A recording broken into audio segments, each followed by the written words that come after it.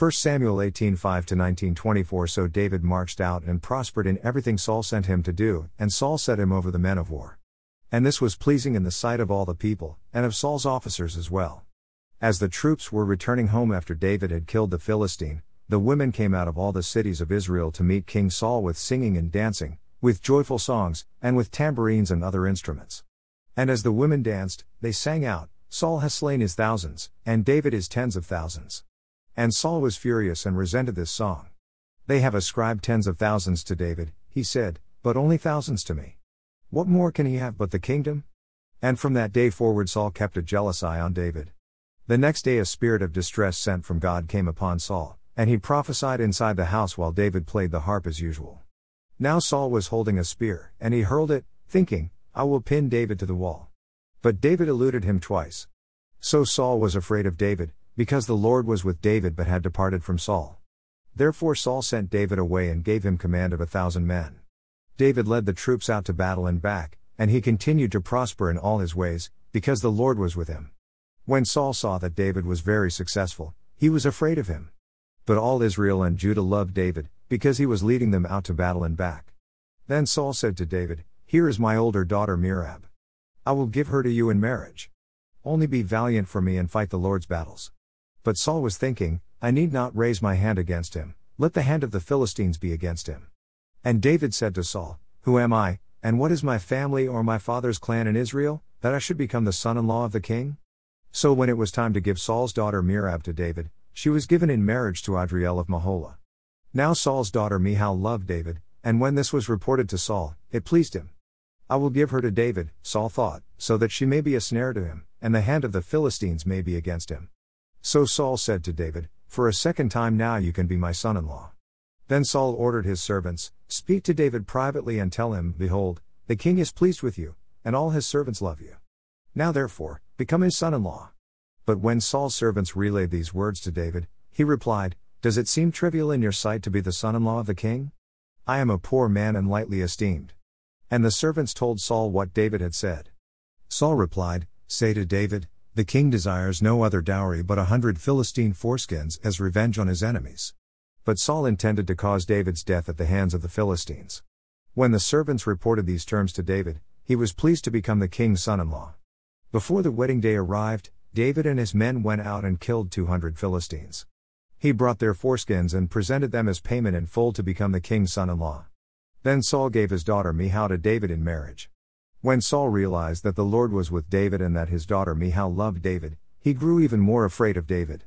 So from then on Saul was David's enemy.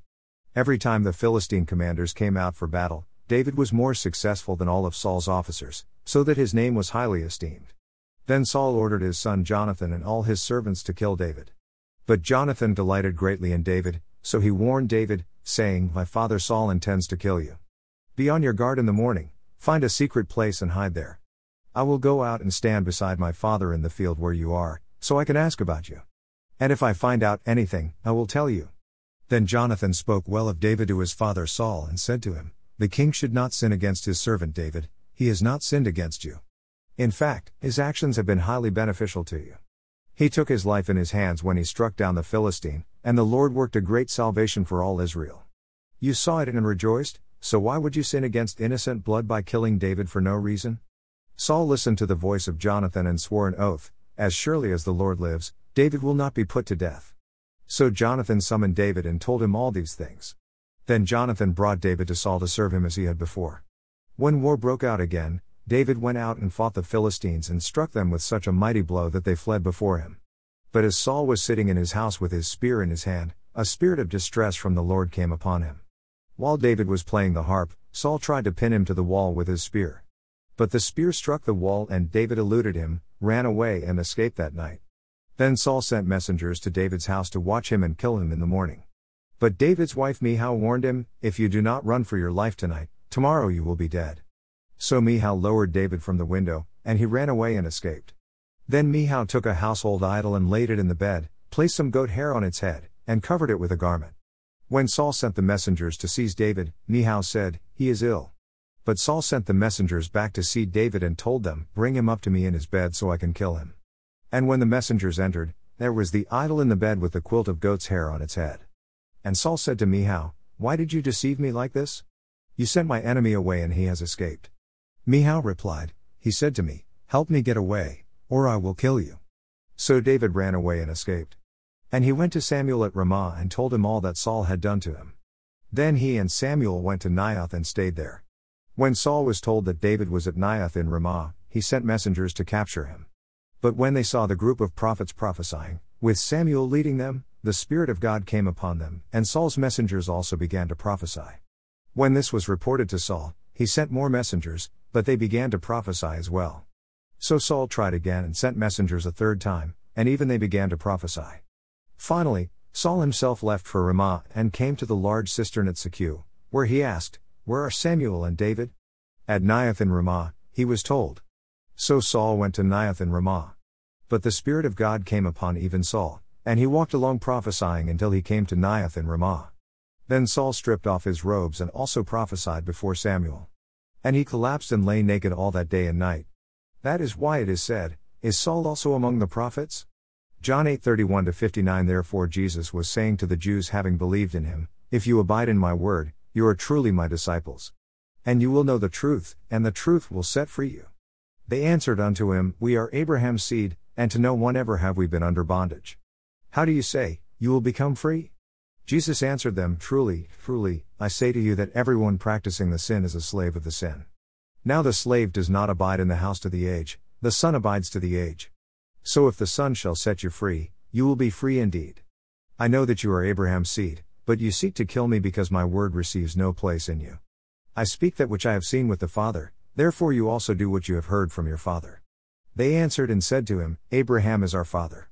Jesus says to them, "If you were children of Abraham, you would do the works of Abraham. But now you seek to kill me, a man who has spoken to you the truth that I heard from God. Abraham did not do this. You are doing the works of your father." Therefore they said to him, "We have not been born of sexual immorality. We have one Father, God." Jesus said to them, "If God were your Father, you would have loved me, for I came forth from God and am here, for not even have I come of myself, but he sent me. Why do you not understand my speech? Because you are not able to hear my word. You are of your father the devil, and you desire to do the desires of your father. He was a murderer from the beginning, and has not stood in the truth, because there is no truth in him. Whenever he might speak falsehood, he speaks from the own, for he is a liar, and the father of it. Now because I speak the truth, you do not believe me. Which of you convicts me concerning sin? If I speak the truth, why do you not believe me? He who is of God hears the words of God. Because of this, you do not hear, because you are not of God." The Jews answered and said to him, "Are we not rightly saying that you are a Samaritan and have a demon?" Jesus answered, "I do not have a demon, but I honor my Father, and you dishonor me. Yet I do not seek my glory, there is one seeking it and judging. Truly, truly, I say to you, if anyone keeps my word, he shall never see death, to the age." Therefore the Jews said to him, "Now we know that you have a demon. Abraham and the prophets died, and you say, if anyone keeps my word, he shall never taste of death, to the age. Are you greater than our father Abraham, who died? And the prophets died. Whom do you make yourself?"